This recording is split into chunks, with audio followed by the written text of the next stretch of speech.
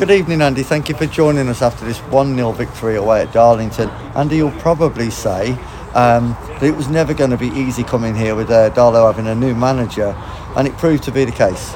Yeah, as I said every week, there's never an easy game. Like I said, they've got a big fan base here, they've got a manager in with loads of experience, so there was going to be a reaction today from them. Fully expected that, and like you said, I knew it would be tough. And again, probably not at our best today. Thought we looked tired compared to the other night. It's been a long week for the boys, but again, they've found a way to get 3 points. I've literally just preempted my next statement.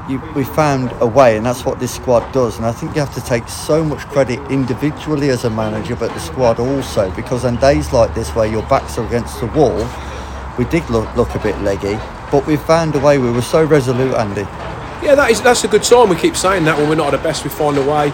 And like I said, they probably feel they should have got some out, but then when I look at the game, they've not really had a chance. Jazz has not made a save, and we've had 2 or 3 good chances, probably second half, and we've broke away. So that's how I look at it. But yeah, they've had a lot of possession, they've put a lot of balls in our box, which I thought we defended really well as a group, not just the back four. And like you said, we've come out on top, which is important. These are the sort of things that get you where you want to be, not where you're not at your best, but still find a way. You had to change things up quite early in the game to bring in Callum Riley. He seemed to slot into seamlessly, really. But he's a different kind of player to Jamie Jealous. Yeah, of course he is, yeah. We made a couple of changes. Obviously, Ben Mills played the other night. He was a little bit sore, so Nath come back in again, which is not a problem. He's played a lot of games.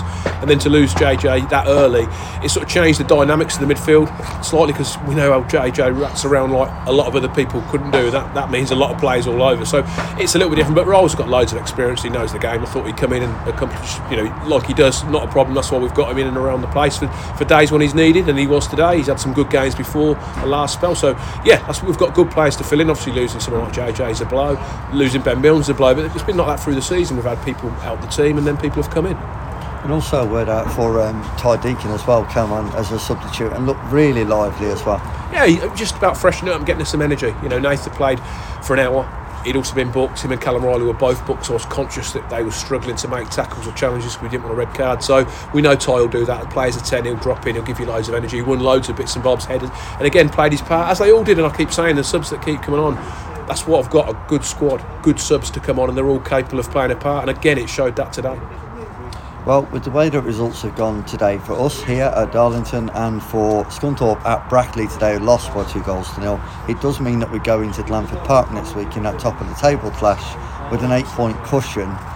Is it a season-defining game, or I don't know. It is a luxury that you probably never expected to have, Andy.